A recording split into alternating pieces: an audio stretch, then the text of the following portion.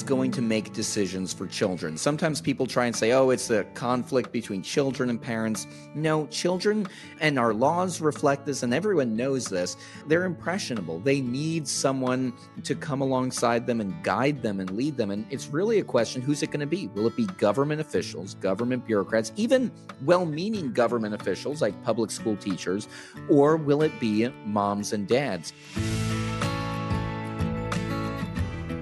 Hi, you're listening to the Zan Tyler Podcast.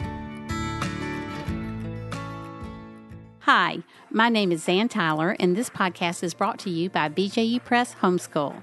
Homeschooling is an exciting adventure we take with our children. One of the most challenging parts of this journey is choosing the curriculum you want to use. BJU Press Homeschool is a curriculum you can trust. All the books, resources, and videos have been designed with you and your child in mind. Their curriculum is educationally robust and rich, taking into account that children have different learning styles, strengths, and needs. Mom, you are in charge. BJU Press Homeschool is here to come alongside and support you. Do you need help with the teaching load, or is there a subject you just don't want to teach? Their amazing video courses are available for all grades and almost every subject. BJU Press Homeschool believes that homeschooling can produce a new generation of students who know God, love their neighbors, and stand firm in their faith. For more information, go to bjupresshomeschool.com. That's bjupresshomeschool.com.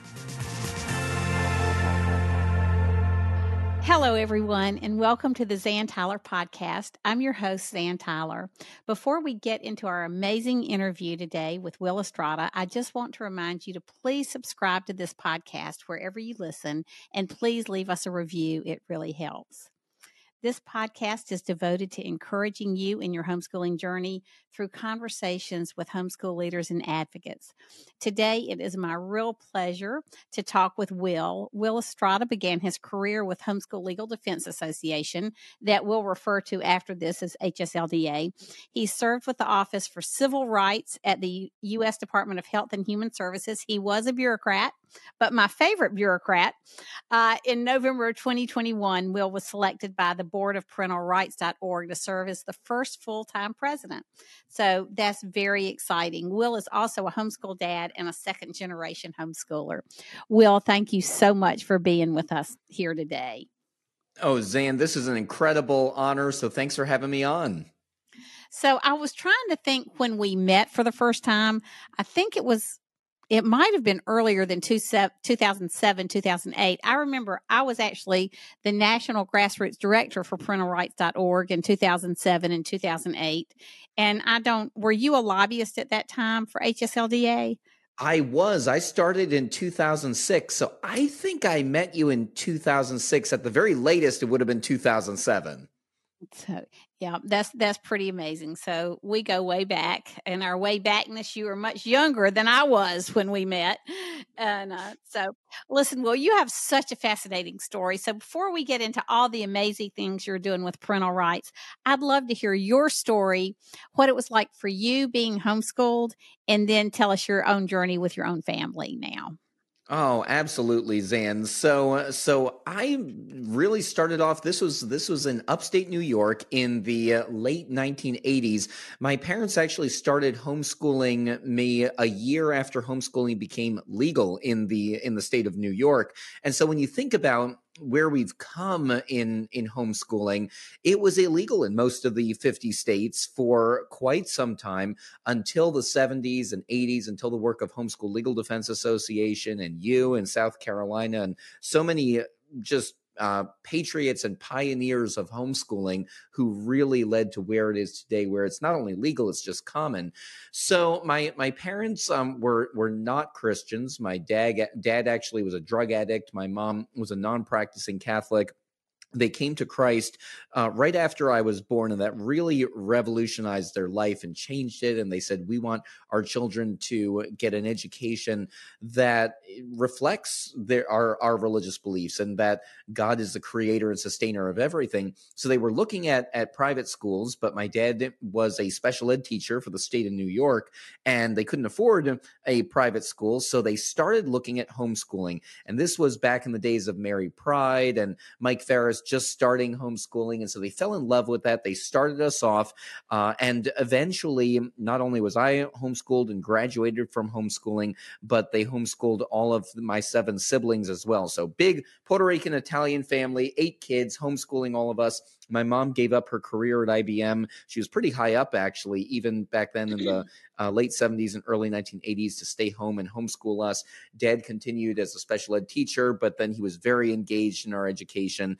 And first in New York and then later on in rural Pennsylvania, that's how we were homeschooled. We had a pretty rigorous classical education homeschool program, which worked so well that when I graduated from high school, I actually skipped undergrad, went to a predominantly correspondence-based law school program. So I never did the 4 years of undergrad, went straight into law school from my homeschool program I and didn't realize that. graduated. Okay, I did hear that you were offered several scholarships at major law schools that you Yeah, turned so down to go I to had a Oak full Brook. tuition. Yeah, I had a full tuition ride at Princeton. I had one at Messiah College in Pennsylvania, and even back then, I was like, well, even though I'll get a full tuition ride, I'd still have to pay for room and board, and that can run up into the tens and fifteens of thousands of dollars. Growing up with not very much, 8 kids, we lived in a double wide. Dad was a public school teacher. Mom stayed home to homeschool us. Even then, I knew the value of money and really didn't want to get into debt. This was back in 2001 when I graduated from high school. And so I was intrigued by the ability to go straight into law school. The program I used, it was called Oak Brook College of Law. It's still around. It's based in California, but California doesn't require 4 years of undergrad. They require 2 years of undergrad, and they allow students to meet that if they scored a high enough level on the college level examination program, or CLEP tests. So right out of high school, I took those CLEP tests. I scored very well. God was good to me, and my parents gave me a great education, and was able to avoid those 2 years of college. So never did any undergrad, and then went straight into law school. Graduated with my Juris Doctor degree. Passed the California bar, and the rest is history. Well, that's pretty amazing. I want to talk to you about one part of your homeschooling journey, and that's speech and debate. Now, I know when my kids came through, because we were homeschooling them in the 80s, we didn't have a big speech and debate movement at that time, but I think that really contributed to some of your success as an adult. Would you tell us about that? Well, I would absolutely agree. And it's funny how we got involved in that, because we grew up in rural Pennsylvania on the top of a mountain in a double wide, raising sheep and raising goats. There was no sport activity of where homeschoolers could participate in sports at all. There weren't even a lot of homeschoolers around. We had to drive 40 minutes to our homeschool support group and homeschool co-op meetings. But my parents always, even from an early years of homeschooling, knew that it's so important to give kids an opportunity to give speeches and to give presentations, kind of override that fear of public speaking. And so from the earliest I can remember, even when I was 7 years old, we were at giving history fairs and science fairs. And then when we moved to Pennsylvania, that kind of fell away because it was harder to get into those. But then when I was in high school, the Homeschool Legal Defense actually started a high school speech and debate league. This was before the days of NCFCA or STOA or some of the big homeschool high school debate leagues. And it was Christy Shipe, who's Mike Ferris's oldest Paris's daughter. daughter, that's right. Exactly, who was really leading that. And my parents, as members of Homeschool Legal Defense, would get the Court Report magazine, and they saw that information and they said, this looks like it would be really interesting. And of course, as teenagers, we liked to argue. Even from a young age, I knew I wanted to be a lawyer, Zan, and so I was doing Mike Ferris's constitutional law course. My dad always encouraged me, being like, you should be a lawyer. I wish I had been a lawyer. I ended up being a public school teacher, and it's kind of a trope in literature and movies about a dad pressuring his son to do something. But I really wanted to be a lawyer, and I loved that as well. And so my parents found a debate league. The closest one was 5 hours away, just outside of Philadelphia in Downingtown, Pennsylvania. And so when I was 16 years old, my brothers and I, we basically just taught ourselves reading Christy Shipe's book on debate. We didn't really know how to make debates, but we liked to talk. We were kind of funny speakers. And so we did this debate. We wrote our speeches and our pro and con, and the topic in 1999, that when HSLDA was still doing this, was resolved that the United States federal campaign finance reform laws should be substantially changed. And so we had a, one argument and then the negative argument, and we went into this debate. We just had a lot of fun, and we qualified for nationals. We won the debate tournament in the very first debate round we were ever at. So Now, we this had a was you and great. your brother. You and your This was my brother. brothers. So my brother Jordan and That's me. I was amazing. 16. He was 14. We'd never been to a debate tournament in our life. Just kind of Okay, taught I got to ourselves. interrupt you here and just let people know that those debate tournaments are highly competitive. I mean, they are highly competitive. And so for you and your brother just to kind of waltz in and win it, that's pretty amazing. I think we kind of shocked everyone there. There were coaches and there were people, and they're like, "Who are your coach?" And we were like, "Dad and Mom, they're our coaches." And but we had a lot of fun. We were quoting movies, we were quoting Shakespeare, and I think the judges just enjoyed it so much because they were just cracking up at it, that helped us, and it really gave us a love for debate. So all of my siblings and I, we went through debate all through our high school years. One thing, Zane, I just really want to say that's so good about debate, and especially for classical education, folks will understand this, but it really, for the high school years, allows everything to be tied in: research, writing, literature, so kind of that full scope of education. And it prepared me so much for what I do even today, of speaking with elected officials and research and presenting a specific position. So I love high school debate, and I think it really turned me into the person I am today. You know, Will, you are such a testimony because I know you loved your family. Your family wasn't perfect. Y'all had a lot of things you had to work through, and yet you got this unbelievable education and were unbelievably close as a family. And I just think we need to know as homeschool parents, we don't have to be perfect. We just need to be there with our kids and provide the opportunities for them to learn. Zan, I think that's so true, and I saw that firsthand in my family growing up. But even now, I see it. As you mentioned in the bio, I was homeschooled. My wife was homeschooled after first grade all the way through as well. And we're homeschooling our kids today. We live in Loudoun County in Northern Virginia, which for the longest time was known as one of the best public school systems. And then lately, when I mentioned that I live in Loudoun County, people start rolling their eyes and they're like, "Oh, I'm very sorry for you," because many people have seen our school board in action on the nightly news, and it's not always very pretty. So we're homeschooling our kids, and you really realize when you're a parent and you're homeschooling that there's a lot you need to know and a lot you should do differently, and you really, at least for me, it's daily need God's grace in this. But I think there's also just something that sometimes parents can overthink this of, it's, your children better than anyone else does. Mhm. And you're around them, their learning styles. And especially at the younger years, our kids right now are 10 and 5, two boys. They want to be around us and they enjoy being around us, and it really is a beautiful time of being able to use the curriculum to educate them and to see that love of learning that's happening right there in our living room and in our dining room when we're doing these homeschooling. And so it's something we've loved. And it was funny, as my wife and I both kind of homeschool graduates, we went into this just saying, all right, we're just going to start it off, see how it goes, and we'll use the public school if it doesn't work out. And our kids have loved it, we've loved it, and we really have seen how God has used it just in our own family. So now, Dominic, your oldest, is he the STEM kid, the one that loves math so much? So Dominic is our 10-year-old, and he certainly is our STEM kid. And it's funny because when I was being homeschooled, people would ask, "Well, what's your favorite subject?" And I would say, "Well, reading," which I don't know if reading is exactly a subject, but I love to read. And Dominic, it's been a little worrying to me actually, because he really does not like to read. It's kind of pulling teeth, but he loves math. He loves science. He loves doing things with his hands. He loves his Legos and building kind of scientific creations with them. So he is our STEM kid. He really loves that. And then it's interesting too, because Merrick, our 5-year-old, he really enjoys math as well. So our kids are acing their math, and we're trying to be like, all right, you have to read now before you go play with your Legos, which is very much a reversal of where I was as a kid. We hated math, which is why I became a lawyer.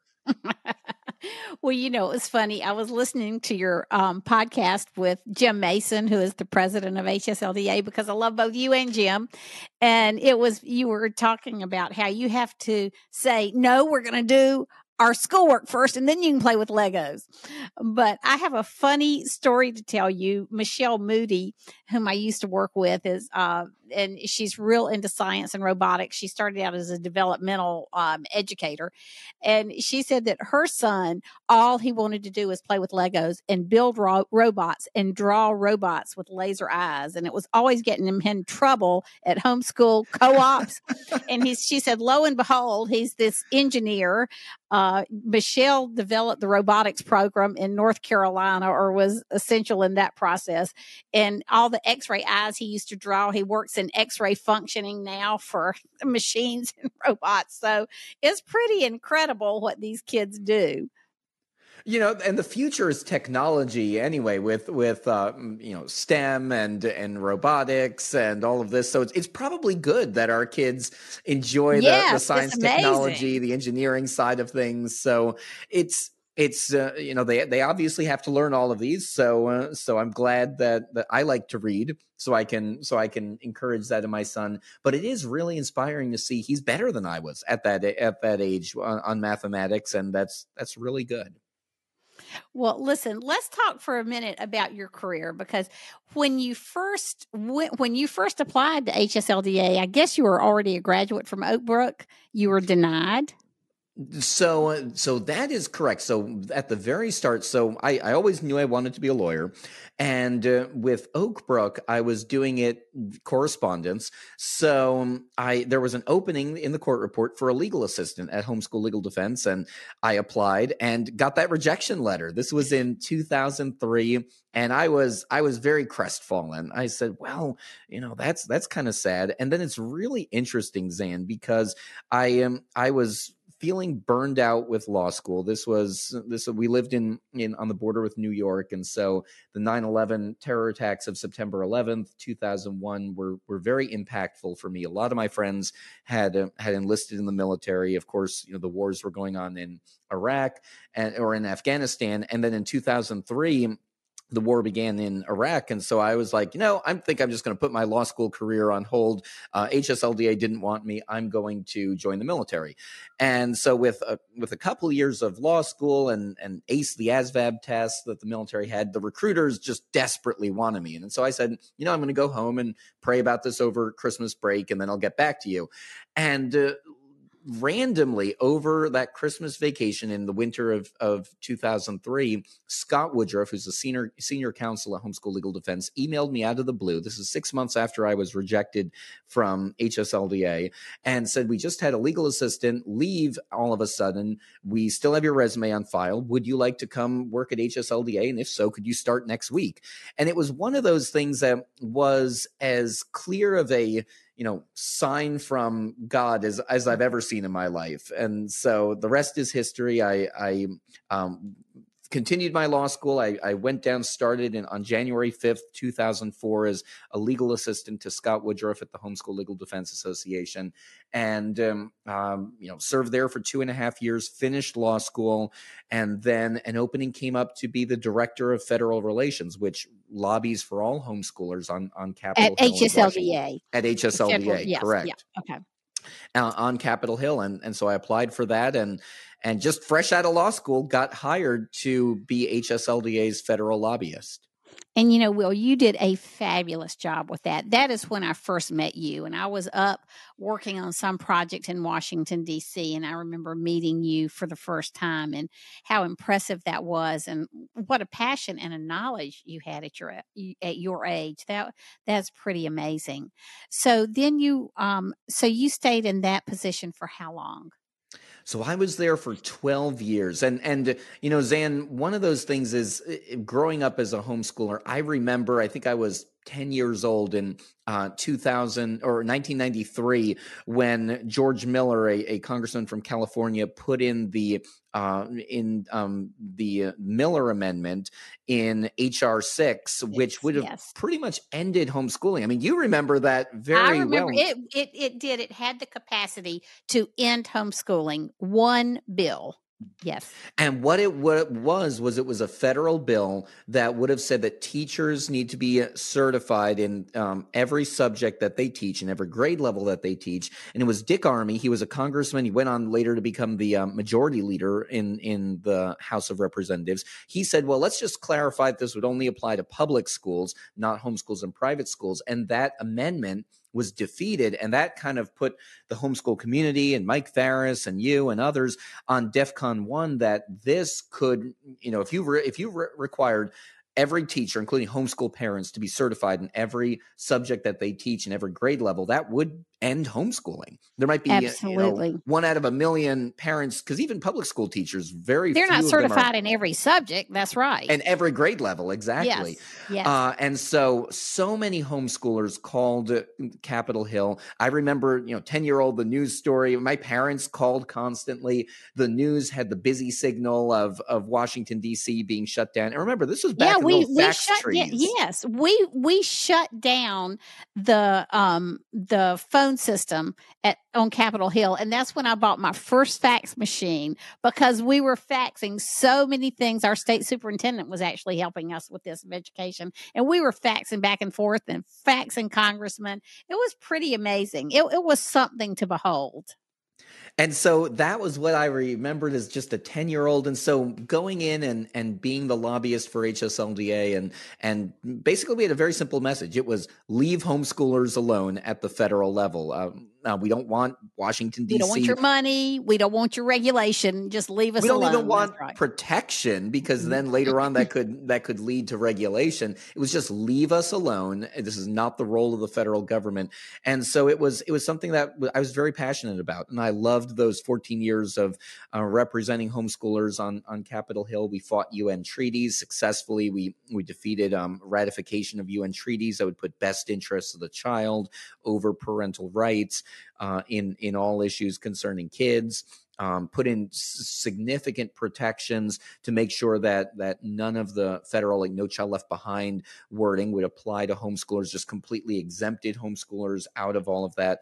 And so for 12 years, I did that over at Homeschool Legal Defense, and it was incredible. Loved every minute of it. Before we leave this part of the conversation, I remember you telling me when you were a little boy, your mom, or probably 10, your mother gave you a speech you were supposed to give if somebody ever came to the door and she wasn't home. And it kind of comes full circle with all your work, but you have to tell us what she told you. Yeah, so I'll give the background on it.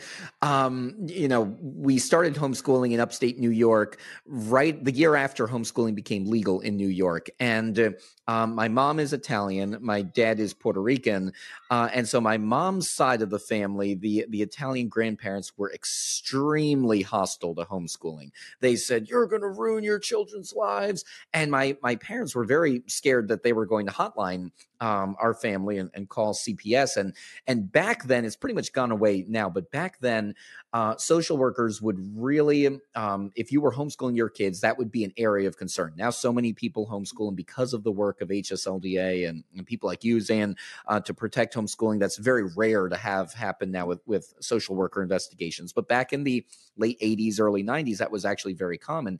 And so my mom drilled into us as kids.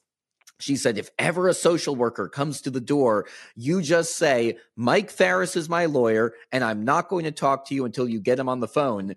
And so that was kind of the little memorized speech that we had to say if ever a social worker came to our door, but never happened. When I graduated from high school, actually, my Italian grandparents all said, we always knew homeschooling was the best thing. So my mom was there wondering to herself, like, well, I remember the hostility you had there. But I think a lot of people can identify with that of relatives who are not as keen on homeschooling. And then the proof is in the Absolutely. pudding. Yes. The proof is definitely in the pudding, and homeschoolers are doing very well by all accounts. So, okay, tell us what happened. What caused you to leave HSLDA?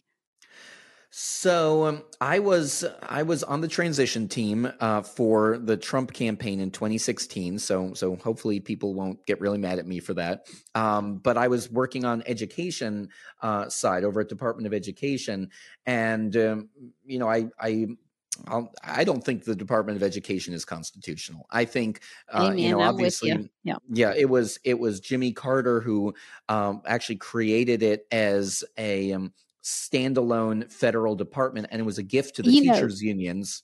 and that's important to remember because we tend to think in this country that public schooling has been around since 1776 and the Declaration of Independence, and that the Department of Education has always been a cabinet level position, and that's not true. So it's interesting that you remind us that that happened under Jimmy Carter. You know, Zan, the very first public school program in our country was 1649. It was the Massachusetts Bay Colony, and it was created under an act called the Old Deluder Satan Act. And our listeners can Google it, Old Deluder Satan Act. And the very first words of that act, 1649, first creation of a public school, was because of our old deluder Satan who wants to delude the minds of young people, we need children to be able to read the Bible so they won't be deluded. And so it was a requirement that if a township had, I think, more than 50 households, they had to have a publicly funded school. But that's the history of that was the start of public education in our country, and it's heartbreaking to kind of see where we've gone from that. But for the longest time, these were just little town-run schools. There were dame schools. There was the one-room schoolhouse. It wasn't really until the 20th century, early 20th century, that you really began to see massive public schools. It was based on the Prussian influence and Horace Mann. And even back then, there were threats to parental rights. I mean, the very first case that said that parents have a fundamental right to direct the education and upbringing of their children was Meyer versus Nebraska, which was in 1923, which came out of a law in Nebraska saying that parents couldn't teach their children in a different language. There's a lot of xenophobia, actually. And Mr. Meyer was a one-room schoolhouse teacher teaching a young German immigrant how to read out of the German Bible. He was prosecuted, and the U.S. Supreme Court overturned that. And then 2 years later, in 1925, Pierce versus Society of Sisters, that was Oregon had passed a law banning private education. And so, but yeah, so that's the history of public education. The great thing that came out, I mean, there were many great things that came out of that Pierce versus the Society of Sisters ruling. But the statement I love the most is that children are not the mere creatures of the state. You know, I've actually got the sentence here, and I'm going to read it. And this is 1925, the case of Pierce versus Society of Sisters. Quote, "The fundamental theory of liberty upon which all governments in this union repose excludes any general power of the state to standardize its children by forcing them to accept instruction from public teachers only." And here's the sentence you just mentioned. "The child is not the mere creature of the state. Those who nurture him and direct his destiny have the right, coupled with the high duty, to recognize and prepare him for additional obligations." End quote. That is amazing. I have one of my favorite stories circles around the passage you just read. I was speaking to a young leaders consortium in South Carolina, and they had somebody from public schools, private schools, and I was the homeschool representative. So one woman from the audience raises her hand and said, "Miss Tyler, don't you feel guilty for homeschooling?" And I said, "Well, I felt a lot of emotion over homeschooling. I don't know that guilt is one of them. Why?" And she said, "Well, you're robbing the public school system of the money they would get for your kids. You're robbing the public school system of two parents who were involved in their kids' education. We need families like that." And she had a third thing that I can't remember. And I looked at her and I said, "So who do you think my kids belong to anyway?" And she got real quiet. This tells you what my life was like in 1990 when I think this happened. I happened to have that ruling from the Supreme Court in my purse because I carried it around with me. And I said, "So let me read you this." And she looked at me and she said, "Well, where did you get that? Like, where did you get that right wing propaganda?" And I said, "Well, from the United States Supreme Court." And it dawned on me then, Will, that if people in this country don't know that our children don't belong to the government, we have a problem. And that's why we have a fight for parental rights. It's not just government, it's a whole citizenry who doesn't understand that our kids are not the creature of the state. Excuse me, that was a long story, but it's just so illustrative of that point. That segues so much into what I'm doing now, but let me just back up and answer your question of how I ended up leaving Homeschool Legal Defense. So I was on the transition team. No one expected Donald Trump to get elected, and then he was. And so I was offered a position as a political at U.S. Department of Education. This would come in part of the political leadership in the federal agencies. You have the political who come in with the president, and then you have the career bureaucrats, career civil servants who are there. And I really struggled with it because I would have loved to have done that, but I really don't like U.S. Department of Education. I think it's unconstitutional. But then it was an easy decision because our first son, Dominic, my wife had a lot of complications. She'd almost died. He was born 2 pounds and spent 2 months in the NICU. And we were expecting our second son, Merrick, in March of 2017. So I was like, there's really no way I could be a good political and a good husband and dad with all of that coming up. So I turned it down and then had a lot of regret because not regret. I'm glad I was home, but just seeing the good work that a lot of my friends were doing who were political appointees. And I'm like, oh, I guess I missed the boat. And then in 2018 at the U.S. Department of Health and Human Services, the Trump administration started what was called the Conscience and Religious Freedom Division. And they were looking to hire career staff to staff that up, basically enforcing conscience laws, pro-life laws that had been on the books since the 70s, bipartisan laws, but which had never been enforced.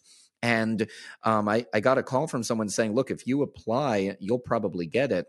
And so I went ahead and applied, was accepted. And this was, it's why you should never say, I'll never do something, because God has a sense of humor. I always said, I'll never be a bureaucrat. And so there I was. I got hired. I was actually the third career civil service person hired in the new Conscience and Religious Freedom Division at the U.S. Department of Health and Human Services in the Office for Civil Rights. So I said farewell, maybe a little tears as well, because I loved Homeschool Legal Defense so much, but said farewell and then worked as a bureaucrat for almost 4 years in HHS. We were there through the pandemic, did a lot of really cool work protecting conscience in the areas of healthcare. And then the administration changed. And, I strongly feel that unelected civil service workers should not be a deep state and resist and do all that. But I'll be honest, Dan, it was getting harder and harder. I was on a team. Well, I'll just say I was working on some high profile issues that are in the news daily right now that I felt as a Christian, it was very difficult for me to do that. And, but yet, I said, I'm paid by the taxpayers. I have to be serving them. But it got to the point of where I said, I don't think I can do this in good conscience anymore.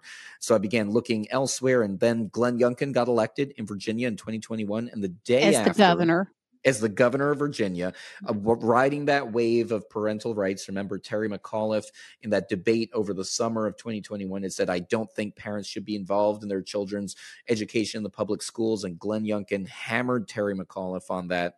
And so riding that wave of parental rights, Glenn Youngkin got elected as governor of Virginia in a huge upset. And the very next day, it was a Wednesday, my phone rings and it's Jim Mason on the other line. And Jim was not yet the president of HSLDA at the time. He was executive vice president, but he was running Parental Rights Foundation and parentalrights.org as the volunteer kind of part-time president. And he said, Will, we're looking for a full-time president. I think parental rights are the big issue now. If you want it, resign from the federal government, and I think the board will approve you.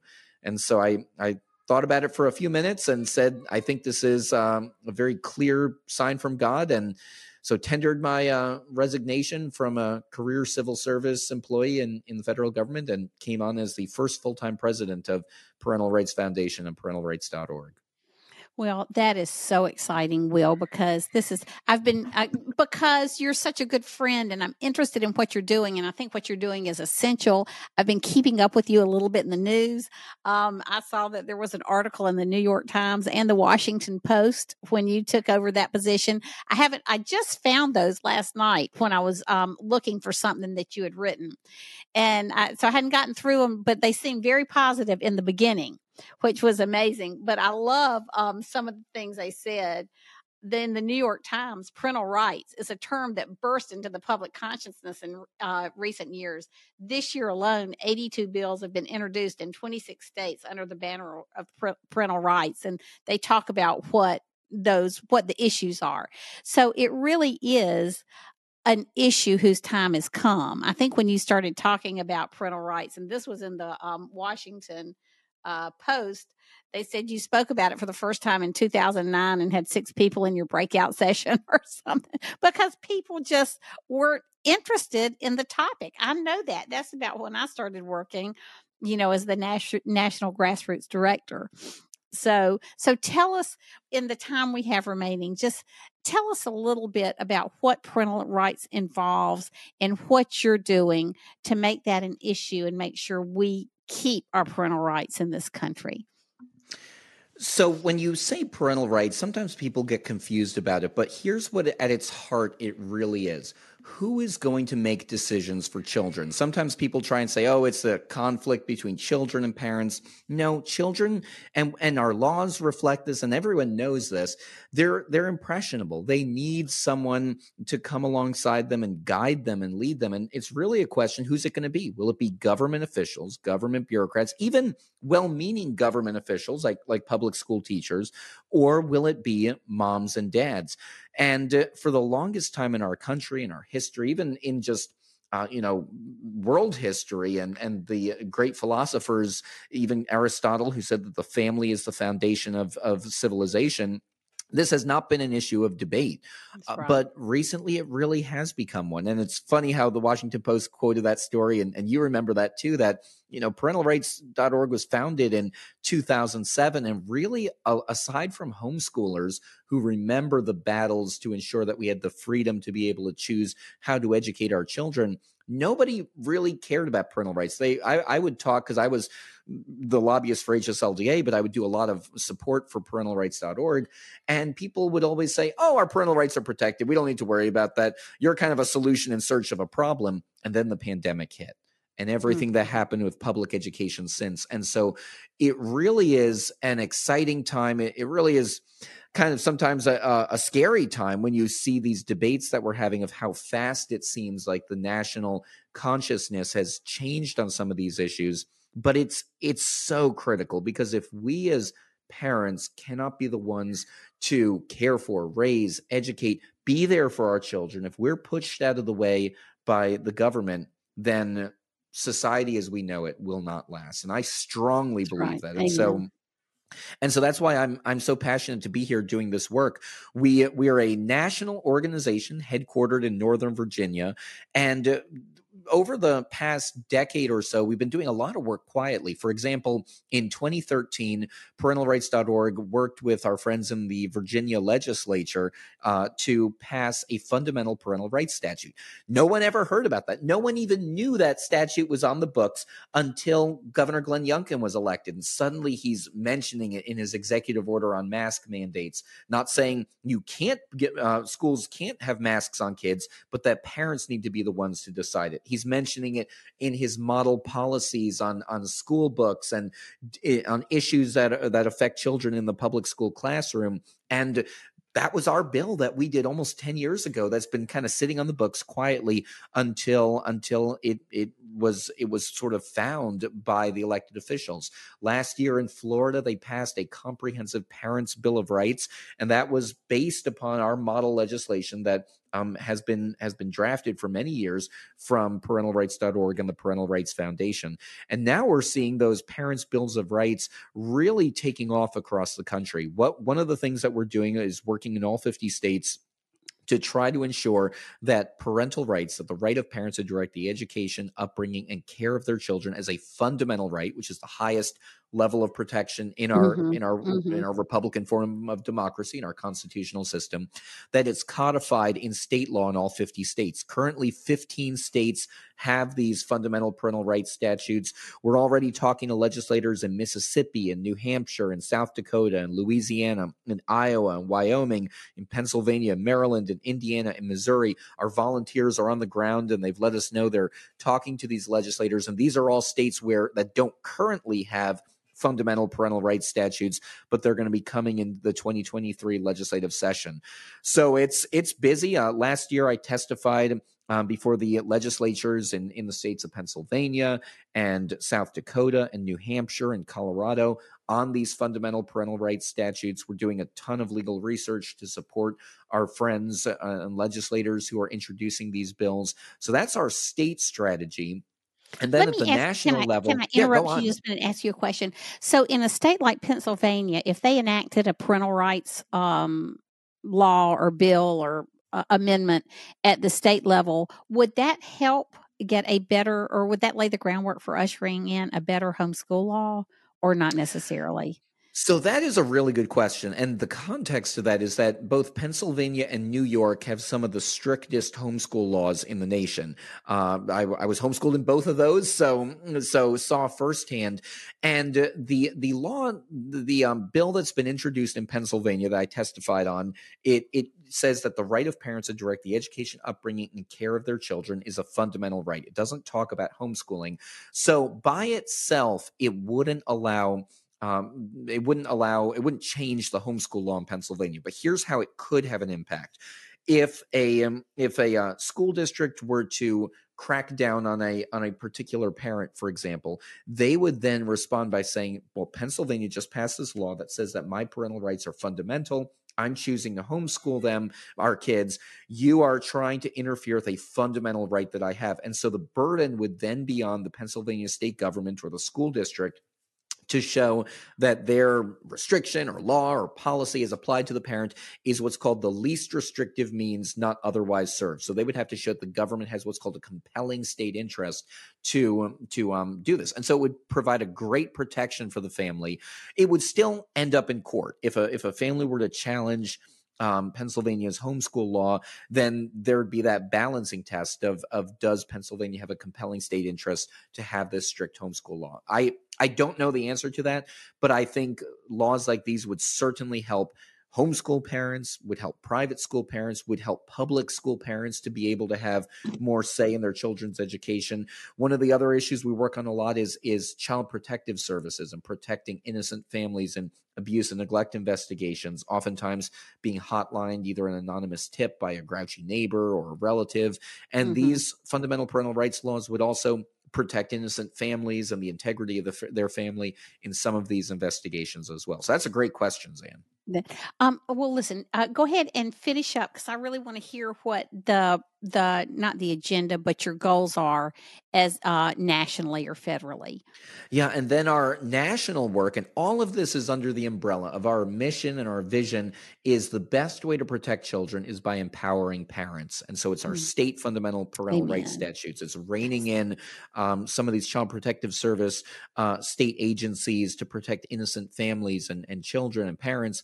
And then at the federal level, our top priority is amending the United States Constitution to put into the black and white of the U.S. Constitution that parental rights are a fundamental right. So it's called the Parental Rights Amendment. You can read it if you go to parentalrights.org. It's been recently reintroduced by Representative Debbie Lesko from Arizona. She's a mom. She's a member of Congress. It's been reintroduced as House Joint Resolution 99. And so we are working to get co-sponsors in the next Congress. We're already talking about committee hearings, potentially even sending this to the floor of the U.S. House of Representatives. And essentially what it would do is take the 100-year precedent. We talked about that case, Pierce versus Mhm. Society of Mhm. Sisters. The child is not the mere creature of the state, taking that precedent and putting it into the black and white of the U.S. Constitution. Wow. Those are exciting things that are happening, Will. Well, how can people, if they are interested in being a part of what you're doing at parentalrights.org, how can they find you or how can they find your organization to get involved? Well, Zan, we have an energetic group of state coordinators. You can find out information. Our two web pages are parentalrights.org. That's kind of our lobbying arm, and then parentalrightsfoundation.org. That's our tax exempt, tax deductible work such as legal work, litigation. We just won a big lawsuit against the District of Columbia. Our model legislation as well. We're on Twitter. We're on Facebook. So it's Parental Rights. People can follow me at Will_Estrada on Twitter. And it really is, we've been around for 15 years to defend that God-given fundamental right of parents, both at the state level, at the local level, at the federal level, in the media as well. We do research, we do surveys, and we'd love to we're always looking for more volunteers to join us at the state level. I mean, Zan, you were one of the best volunteers we ever had in South Carolina, and I don't know if all of our listeners know this, but the reason that South Carolina has such a good homeschool law is really because of you and your work decades ago to pave that way for parents today in South Carolina. Well, thanks, Will. And listen, thank you so much for all of your work, and thank you for your time today. Give Rachel and the boys our love, and I hope you'll come back and be with us again. I would love to be on. I'm so grateful for what you're doing, Zan, and for the chance to come on the Zan Tyler podcast.